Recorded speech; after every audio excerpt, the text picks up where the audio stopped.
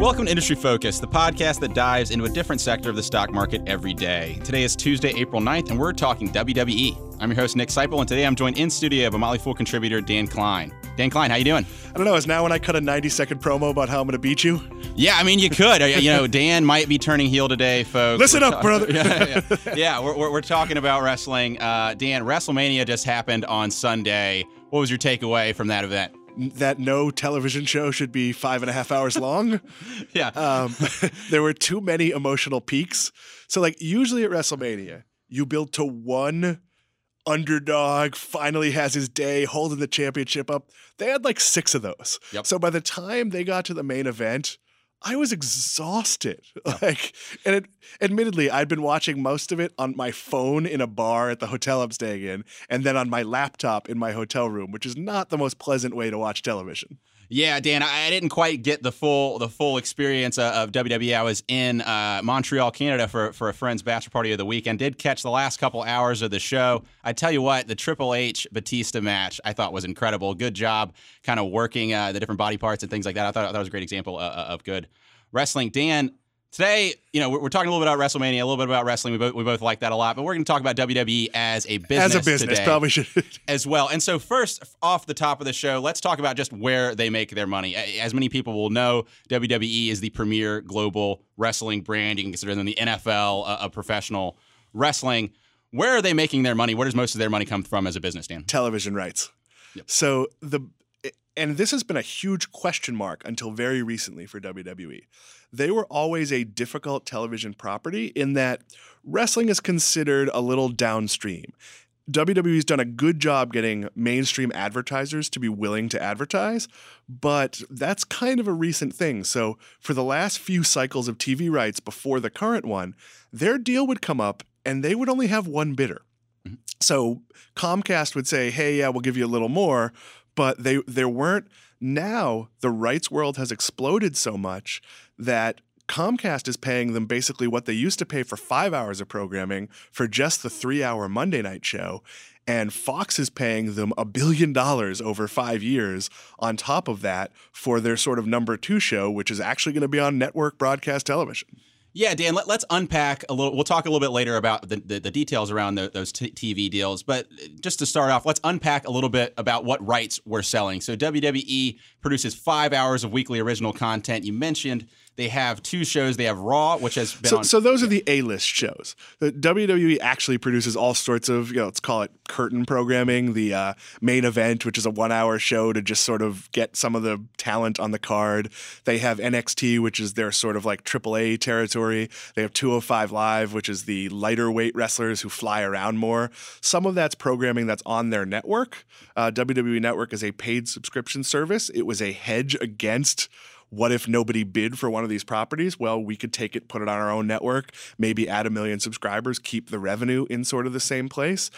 And then they also have the TV revenue from their E-deal and their USA deal for Ms. and Mrs., which is a reality show, Total Divas, Total Bellas, which are reality shows.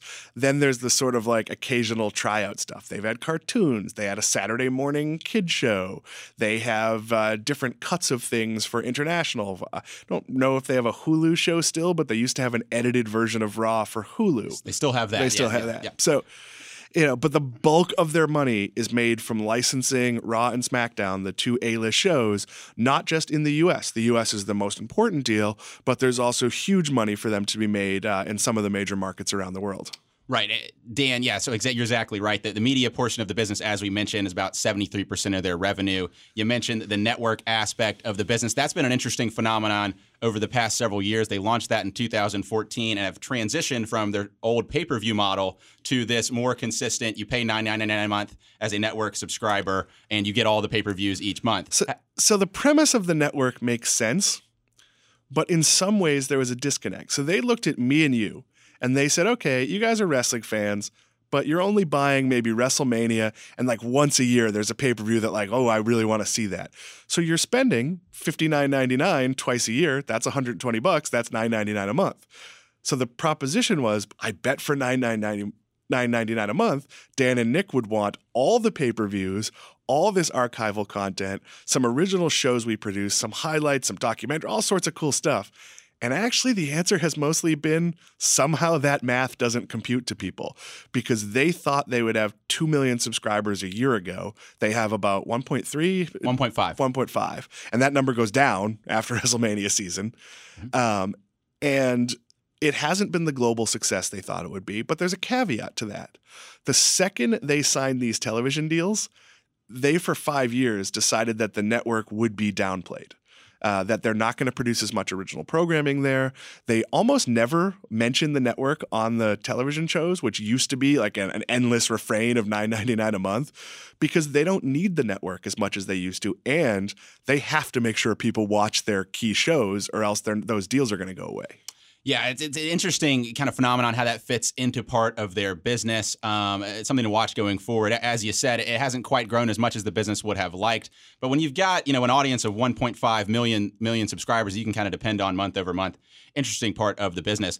As we mentioned, Dan, the media is the biggest part of the business, over 70% of their revenue, and that's been growing over time as sports and sports-related media rights have been moving up over time.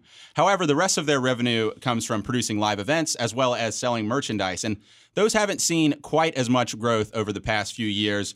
Have declined as a portion of revenue over the past several years. Live attendance over the past several quarters has been down in the mid-single-digit range. How should we think about those aspects of WWE's business and how it fits into the investment thesis for the company? Wrestling tends to be cyclical.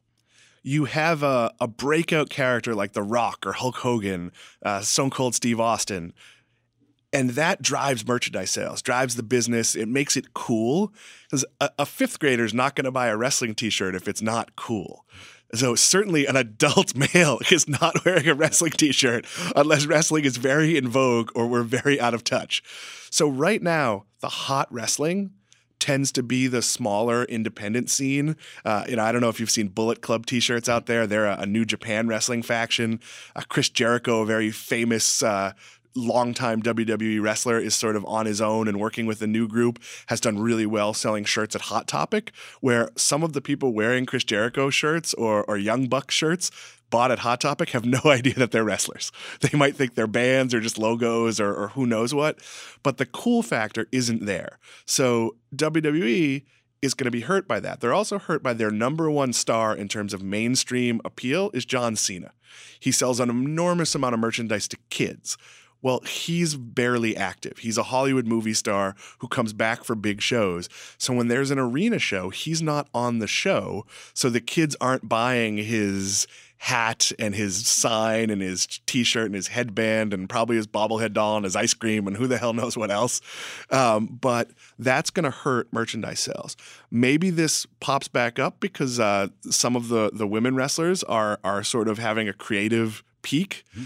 And maybe it becomes more cool for girls to wear Charlotte Flair or Becky Lynch or Ronda Rousey shirts, but that hasn't in any way been the case yet. Yeah, Dan, and let's, since we mentioned it, let's talk about that a little bit. WWE has really tried to change their image when it comes to, how they treat women on the brand and how they're shown, on the content. And they've really, you mentioned the reality shows on E, which is, targeted toward that audience, as well as, WrestleMania on Sunday night. You had the first ever headliner, an all-women's headliner between Charlotte Flair, Becky Lynch, and Ronda Rousey. How has that strategy worked for WWE over time, and what does that mean for the business? So WWE decided to go PG for advertising reasons. And there were two things that they got rid of to make that happen. Blood. If you're watching on Monday night and a wrestler has his head split open, it's live. They'll stop the match, have a doctor come out and either stop the match and call it a no contest like a real sport, or they will tape it up. And they do not have the old days in the 70s and 80s where you'd see like Ric Flair with a crimson face. The second thing they did is female wrestling in the 80s and 90s was eye candy. They weren't trained wrestlers. They were in skimpy outfits. They would have bikini contests. Now it is presented very much like the males. And certainly there are male wrestlers wearing skimpy outfits. I'm not going to wear trunks to do this show anytime soon, or even a singlet, frankly. So there's still, a little bit of that, but they are shown as real competitors. The WrestleMania main event was a brutal, hard-fought contest between people who are every bit as trained and talented as the top men.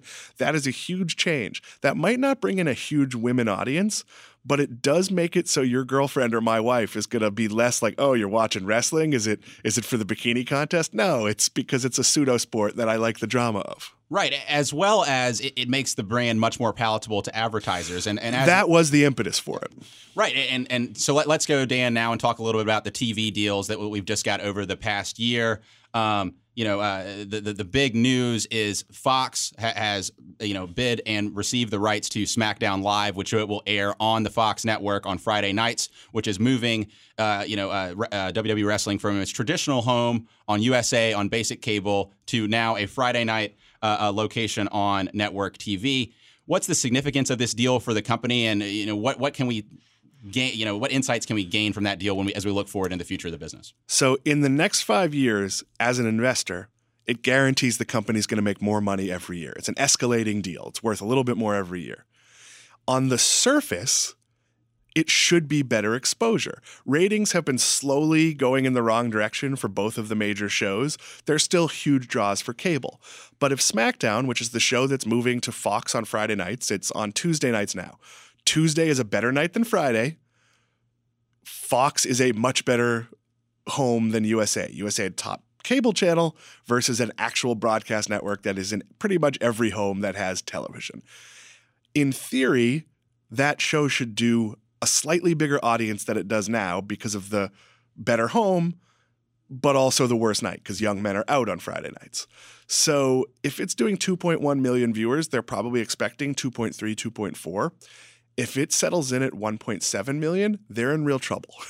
And it will get moved to FS1 because the reason this is taking up primetime real estate is it's 51 weeks of live programming a year versus the 4 sitcoms that aired in that block were each producing 18, 22, 23, whatever it is episodes. So you're running a lot of reruns, a lot of ridiculous filler programming. This should give you a loyal, marketable audience, a platform to promote NFL games, but anytime a wrestling show moves channels, it is a challenge. So we're going to have to see how Fox promotes this, and we're going to have to see just like how many wrestling fans are DVRing it and don't change their DVR. I'm fairly confident that the bigger platform and Fox sort of putting its weight behind this as a sports property will work. And even Raw on USA at twice the licensing fee or whatever the exact number is, it's going to have to maintain its 3.4 or 3.6 million people a week, consistently be one of the top cable shows because it's already a loss leader. Like they're not making money on that deal. They're using it to maintain their status as a top 5 cable channel. And that's good for selling ads elsewhere. So it's like paying for NFL programming. It's not so much about whether you make money on those shows. But when you take a lot of money for something, you better deliver or you're taking a big risk. Yeah, I think that it's really significant. USA having the rights to Raw has really driven a dependable audience to them on Monday nights for a long period of time. It's kind of helped that channel, remain of significance. You talked about kind of the deepening relationship with Fox, and there's been some rumblings that there may be a new FS1 show led by WWE, which would indicate even more deeper relationships, more cross-promotion. I'm fairly sure that's been confirmed, or at least it's that they're going to do some sort of, call it a news desk show. Now, the challenge with WWE, and we both have the WWE Network, and for a while they did after shows. So you could watch Talkin' Smack after SmackDown, and they tried to do like a talk show format where they were still their wrestling characters, but it was a little more real, and it's a very tough line. And when it worked, Daniel Bryan and The Miz, it was awesome. It felt like real life. It was really exciting. When it doesn't work, it feels like a guy playing a goofy wrestling character who doesn't realize he's on a talk show and he shouldn't be playing a goofy wrestling character. ESPN had a big challenge. Do you remember their SportsCenter segments? Yeah, when they had Jonathan Coachman and he would have all the folks on there, and sometimes they'd be themselves, and sometimes they'd be their wrestling character. And from a reporting point of view, ESPN had the trouble of, do you report this as sport or do you report this as like this is a real grudge between these two people, the way like a UFC fight would be portrayed? So that's going to be a challenge for FS1. I thought they would have been better off with like a highlight show or something like the WWE Network does, like Countdown, where it's like the 10 best wacky gimmicks of the 90s. Yep. But that's the first of the. I think you're probably also going to see 205 Live, maybe NXT, maybe a third hour of SmackDown. Part of the goal of this is to eat up hours on FS1 because they lost UFC. Yeah, exactly. And I mean, Fox, the new Fox appears to be their strategy to be focused more on sports and news content. And this WWE offering would fit right in with what seems to be the focus of the business post the Disney transaction. Dan, one other TV rights thing I kind of want to get your thoughts on before we move on is India. So, from the numbers you gave me, rights in India are expected to jump from $24 million a year to around $125 million a year. Obviously, a significant bump up. When you look at the population in India and what opportunity that might give WWE to expand its audience, what are your thoughts on the potential for that and how that fits into the business strategy? So they've been trying for years. They've had an India office, and it's interesting that they're viable as a television property, but they've never been viable as a touring property. They've done a show or two, but it's a sold show where they're getting a set amount of money, and it doesn't make sense to transport wrestlers all over the world for one show, no matter how, well, the Saudi Arabia shows being the exception because the money is so high. But they don't sell a lot of merchandise. They're not part of the culture. So it's an uphill battle. When you look at a market like Mexico or Japan that have their own wrestling traditions, there is a curiosity factor of the big American wrestling company. So when WWE does 2 shows in Japan every 8 months or whatever it is, those shows are going to sell really well just because it's the big version of something we already know. In India, this is not a known thing. So it's a very long project. So the fact that they're getting this kind of TV money is a very strong sign. Yeah, it's something to follow because obviously when you're a brand like WWE, as you can grow your audience, you really grow the potential to grow your network and just grow the interest in your brand over time. You talked about the events they've done in Saudi Arabia over the past year, and that kind of gets us to WWE has faced some criticism both for those events in Saudi Arabia as well as the most recent criticism we've seen on a widespread public basis is John Oliver on his show last week tonight profiled WWE. Actually, the night after or the day after his show, shares dipped almost 3%. On the news. Dan, what can you tell our listeners about John Oliver's arguments? Let me explain the John Oliver piece. The WWE considers its wrestlers independent contractors, but not only does it completely control their schedule and their bookings and where they can wrestle. So if I'm a WWE wrestler, I cannot wrestle for another company. Well, that makes sense. I'm a Motley Fool contractor. My contract says I cannot write without permission for other competing entities. Now, if a local newspaper wanted me to write a story, I'd probably get permission. If a direct competitor wanted to, they'd probably say no. That part, WWE is probably okay.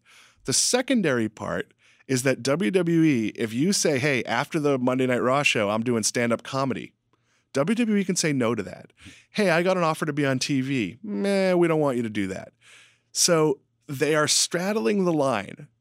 They don't have the ability to say, you want me to work Monday night, but I'm taking Monday off. Mm-hmm. I can say, in fact, you can't even tell me what story to write. You can ask me if I want to write a story, but then it's totally my decision because I am truly an independent contractor. The WWE can say, Nick, you are a wrestler. You have to be there Wednesday night. You're going to work this schedule. You're going to pay for your own travel. Mm-hmm. So it's a gray area. They don't cover health insurance for the wrestlers. They do cover if you get hurt in the ring. They pay for that stuff. It is a traditionally giant expense, has why wrestlers have not been salaried employees. And at the top of the pay structure, that's irrelevant. If you're making $5 million a year, who cares how that check is coming in? But if you're a contracted guy in NXT making $35,000 a year, or you're a low-level WWE guy who makes $100 but has to pay his road expenses, these are big issues, and the company is flush with cash. John Oliver has every right to say that maybe they should make these people employees. The Saudi Arabia issue is a secondary one. They have a giant paid deal to stage major spectacle shows 2 a year in Saudi Arabia. And it is a $40 or $50 million. They don't quite break it out, but there's been sort of some backwards math that gets to those numbers. They throw all the stops at these shows. They bring out of retirement wrestlers. You'll see The Undertaker. You'll see Hulk Hogan. They will pay, last one they paid Chris Jericho when he was a free agent to go. But Saudi Arabia, as many of you know, has been in the news for humanitarian issues. And there has been, I'd call it minor brushback. I don't think the average WWE fans care. And they've straddled the line. they still do the shows, but they don't promote them on their sort of over the broadcast airwaves as much. Yeah, I'll tell you, I'm a WWE Network subscriber. I like the product. I'll tell you, I did watch one of the Saudi Arabian events, and there was some stuff that felt very much like propaganda. It is propaganda. Yeah. And they're running videos about how progressive the nation is on a show where their female wrestlers aren't allowed to wrestle, where they inadvertently showed a video that had some of the female personalities in it, and they got a lot of blowback on that. At least at the last show, Renee Young, the female commentator, was allowed to be at the desk.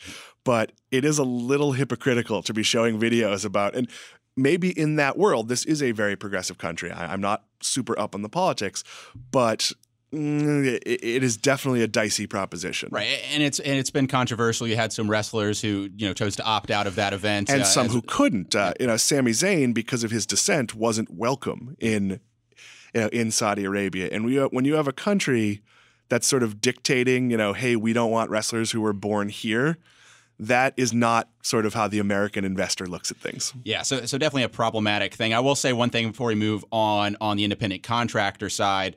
A little bit of that is, the company probably doesn't want to pay more expenses than they have to, but part of it traces back to the history of wrestling. If you look at the legacy of wrestling before the WWE emerged, it was a regional, product that you had different regions that had different wrestling promotions where you'd have folks like Ric Flair and Andre the Giant would move from promotion to promotion to promotion, kind of barnstorming across the country. But with the rise of WWE, in the late 80s into the 90s, all those regions were consolidated into what is WWE today. So the dynamics of the industry from the perspective of the wrestlers and who they can work for has really changed, but the relationship between the business when it comes to their employment status has not. It's changing back, and we're not going to talk a lot about competition to WWE, but it's worth noting that there are now a handful of companies where wrestlers can make a legitimate living.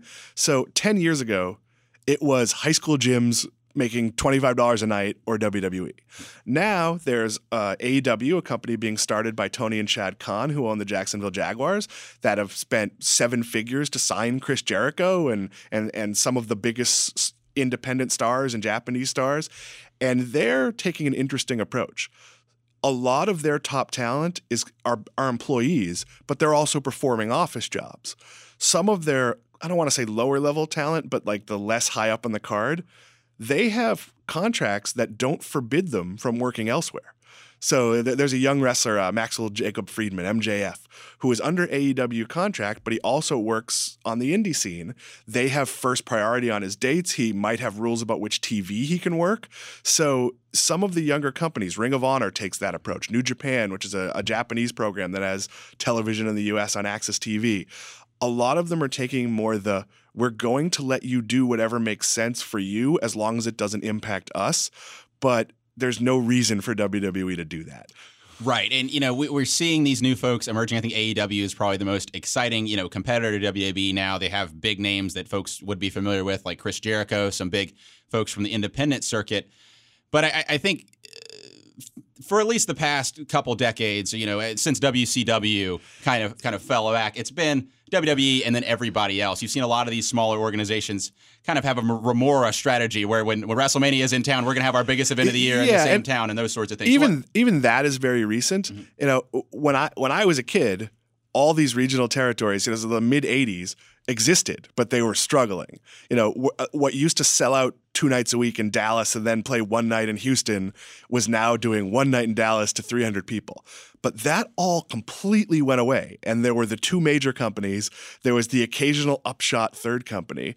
But now we're seeing an explosion of where there's probably 30 wrestling promotions in the United States where you can make a fair amount for a night's work, and there's 1 or 2 contracted guys that are making a decent living, and they're not working the sort of very difficult schedule.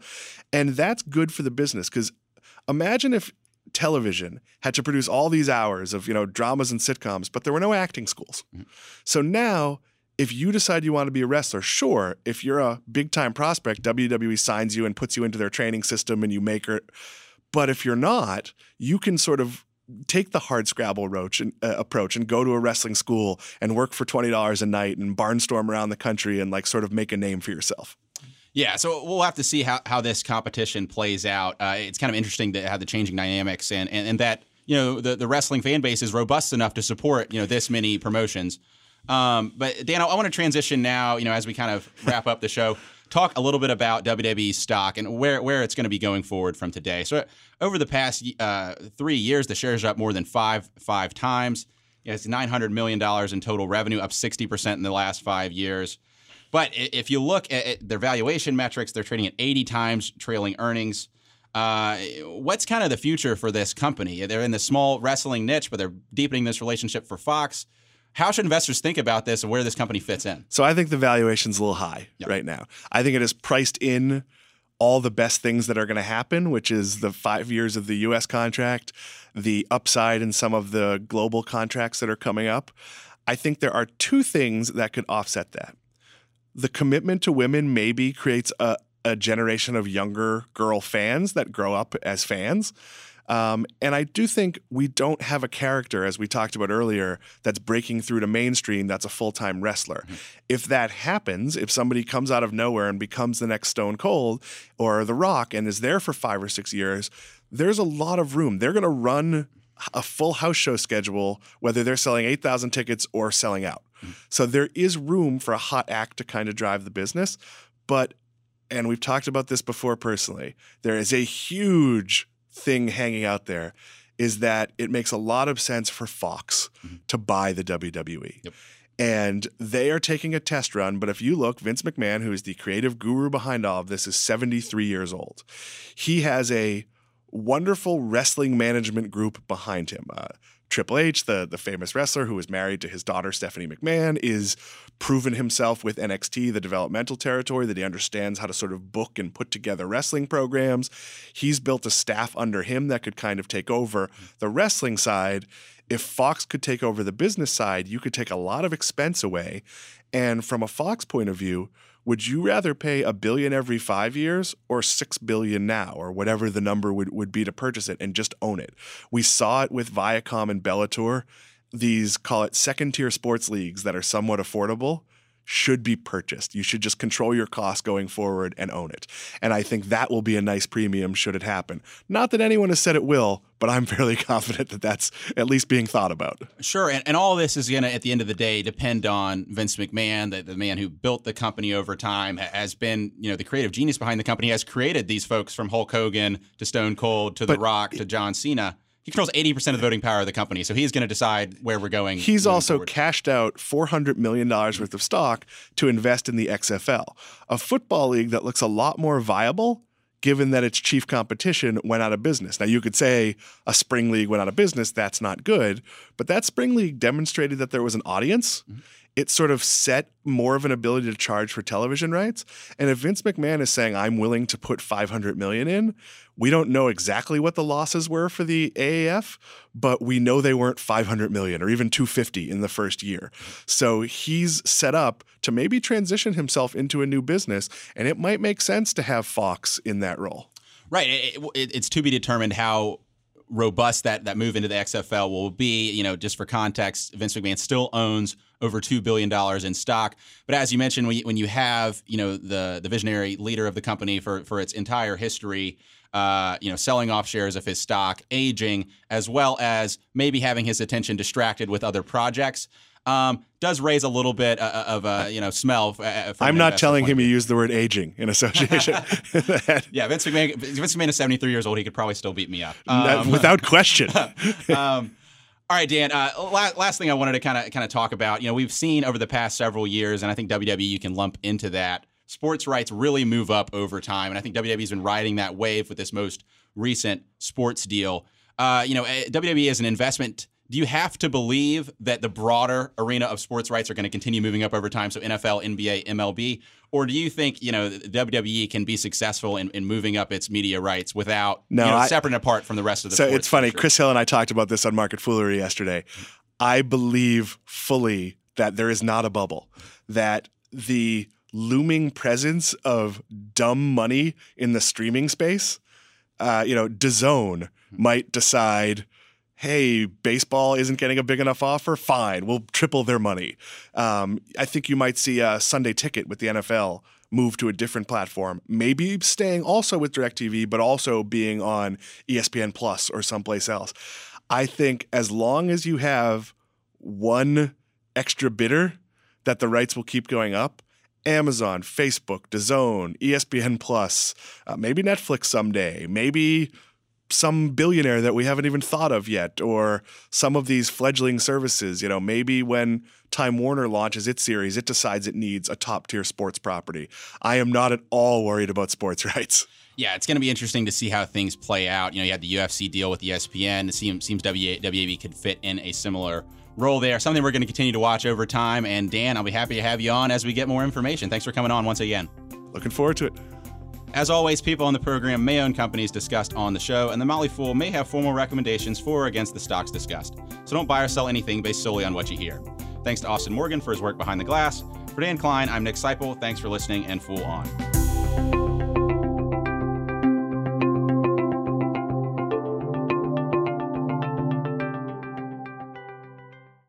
All right, folks, we figured since me and Dan Klein, do I have to use your last name, Dan? Am I too formal there? Since me and Dan are both kind of above average wrestling fans and, like to watch the product, we figured we would have a little bit of banter here after the end of the show, talking a little bit about that. First thing I wanted to talk about, Dan, WrestleMania was Sunday night. What was your highlight of the show? I think I'm going to go the very pedestrian route and say Kofi Kingston. Yeah. Watching a wrestler who's been, as they call it in the industry, a good hand. He was always a reliable guy. He'd get his big acrobatic spot in the Royal Rumble every year. Was never particularly a fan favorite, was always just sort of a guy. But he played inadvertently, sort of fell into this underdog when it just randomly turned out that he'd been there 11 years and he'd never had a one-on-one singles match for the WWE Championship. When you have to fill 52 nights a week of programming on Raw, I think I've had a singles match for the WWE Championship. So they played him as this veteran.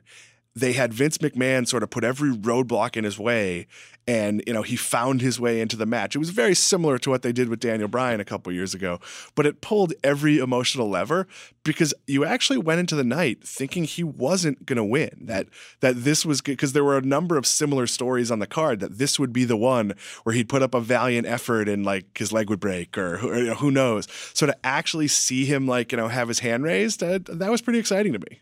Yeah, I tell you, I said during the main part of the show, I really like the Triple H Batista match. Not just because, both of those guys are folks that I watched when I was a little kid, first watching wrestling, but also, the whole use, it was a no holds barred match. They had all the weapons you could possibly ever use, and the whole use of those to really tell a story, I think was incredible.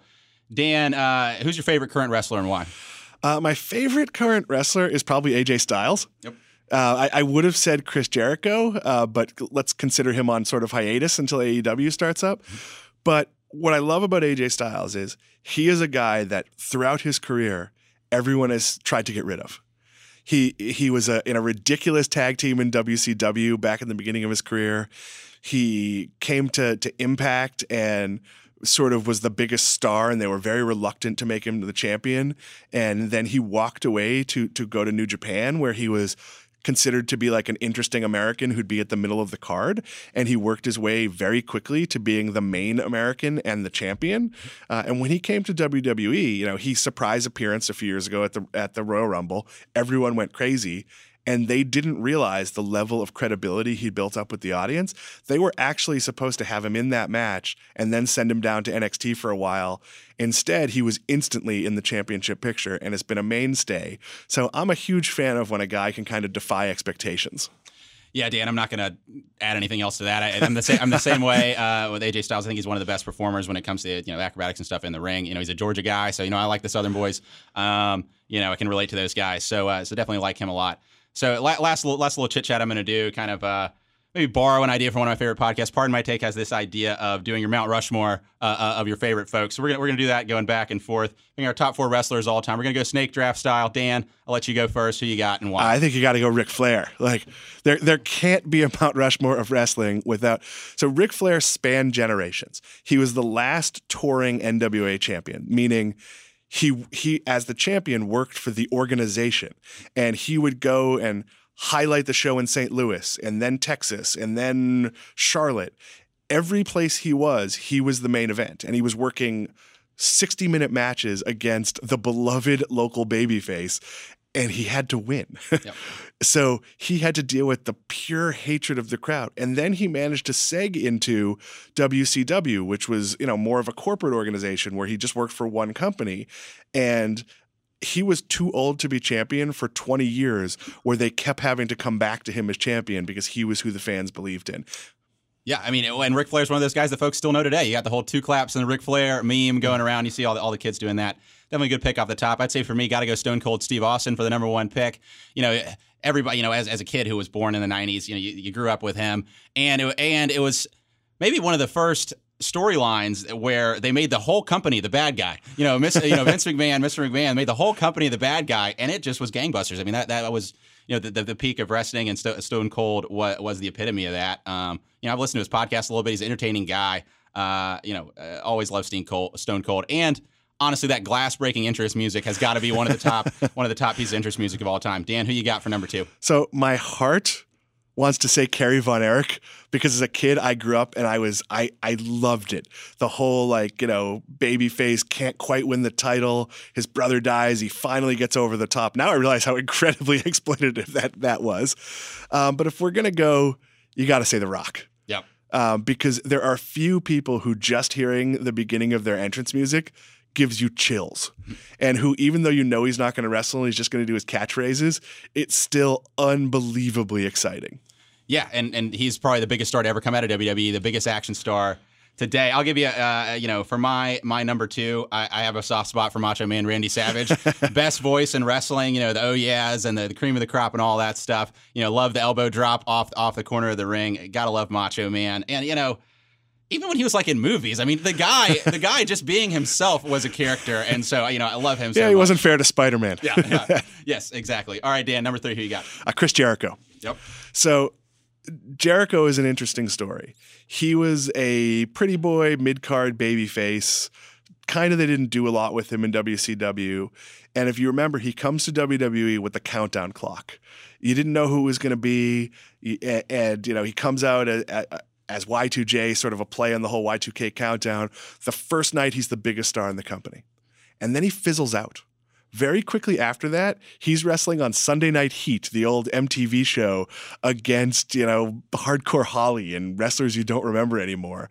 And he reinvented himself back into the main event picture. And then he left to go do other things. And every time he came back, it would be stunning, and he'd be a totally new character. For the past year, he's been working for New Japan Wrestling, playing this sort of villainous playboy kind of character. And it's totally believable. And now that he's, signed with AEW and he's sort of the cornerstone of that promotion, this is a guy who's in his mid-50s. Sorry, Chris, if you're a little younger than that. But around that not only has sort of transcended the business as he's a star, as a podcast host, he sold out a cruise. He's a rock star. I mean, he has his own band. I mean, and a band that's not a novelty. I mean, Fozzie's not the biggest band in the world, but they're like a mid-level band on a heavy metal music festival. He could be a viable making a living as a musician, which no one ever pulls that off. But as a wrestler, his accomplishments are just incredible because he's figured out every appearance, you just can't take your eyes off it. Yeah, and the list, the flash up jacket, all that. I mean, one of my favorites as well. Okay, I'll go for my number 3. Can't believe he fell this far. Got to be The Undertaker, okay? He's one of those, Undertaker is kind of semi-retired at this point, still hanging on. Actually showed up on Monday Night Raw on Monday to, give the Tombstone pile driver to Elias. But, he's just a legacy of a forgotten time. So if you had introduced a wrestling character to me today and said it's an undead mortician with magical fire powers, okay, that doesn't talk and wears this outfit and walks as slow as you possibly can out to the ring, it would never work. And it has worked the entire way through for him. So it's just, and I can test you on this one. Yeah. I've always found this character stupid. Yeah. Okay, he dresses like an Undertaker. That's kind of menacing. But they always gave him magic powers, and you lost me at magic powers. Make him unbelievably tough, and you think he's down, and he does the pop-up. That's kind of awesome. His agility and walking the rope was really great. but the whole like he could summon fire, like come back from the dead, and like some of that lost me in like 80s silliness in the 80s. So then bring it to like 2010 and it was really dumb in my opinion. Yeah, you're probably right, but they found a way to make it work, and I think this has got to be the first. This WrestleMania on Sunday had to be the first one without the Undertaker, in recent memory. So, for him not to be a WrestleMania on Sunday, kind of the turning of a page, on the history of the business. But I think he's got to be on any list. Okay, Dan, your last one. Who you got for me? Eddie Guerrero. Eddie Guerrero, yeah. So sadly, life cut short. Somewhat his own excesses eventually caught up to him, though he was, supposedly well beyond that at the end. But just as a personality, could be the smarmiest bad guy. Could also be the most charming babyface. Was a believable underdog character. And was one of those guys, like, the U.S. wrestling business has always been a little bit racist. It's always been a little bit hard for an African-American, for a Hispanic personality to sort of get to those top spots. And Eddie Guerrero was absolutely willed himself into being a top-tier character and a world champion, and just like someone who was totally credible and believable in that role. Yeah, and there really hasn't been an heir apparent to Eddie Guerrero. They've been trying. I mean, they've tried with Alberto Del Rio, with Sin Cara, that Andrade now, and it's just there's a level of charisma you can't teach. Yep. All right, Dan, my last one. I'm going to go, and I can't believe he didn't get on your list that he's fallen this far, but it's got to be Shawn Michaels, HBK. Talk about a guy that can be smarmy, who can, do the most incredible acrobatic, stunts in the arena. Has a great, gimmick. The whole D-Generation X. He retired and then came back and was just as good as he ever was. I think he's one of the icons of the sport. One of the people I'm really happy to see. He made that return earlier this year. I don't know if that was the best idea, but I think he's one of those folks that whenever you see him out there, you got to get a little bit excited. It's funny. I have mixed feelings because his first run, he's famously was a bad guy. He sabotaged people behind the scenes. He was substance abuse, and this is all in his book, so I'm not speaking out of school here.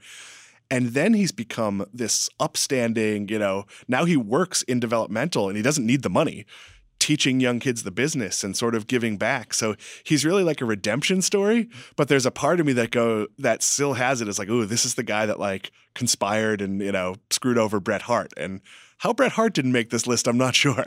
Yeah, I think Bret Hart might have been a little bit. I was a little young to really get the full brunt of his greatness, but yeah, I think he's another guy, honorable mention for us, for sure. Dan, thanks so much for coming on the show. For our listeners, if you have a Mount Rushmore of your favorite wrestlers, I'd love for you to tweet them at us at MF Industry Focus.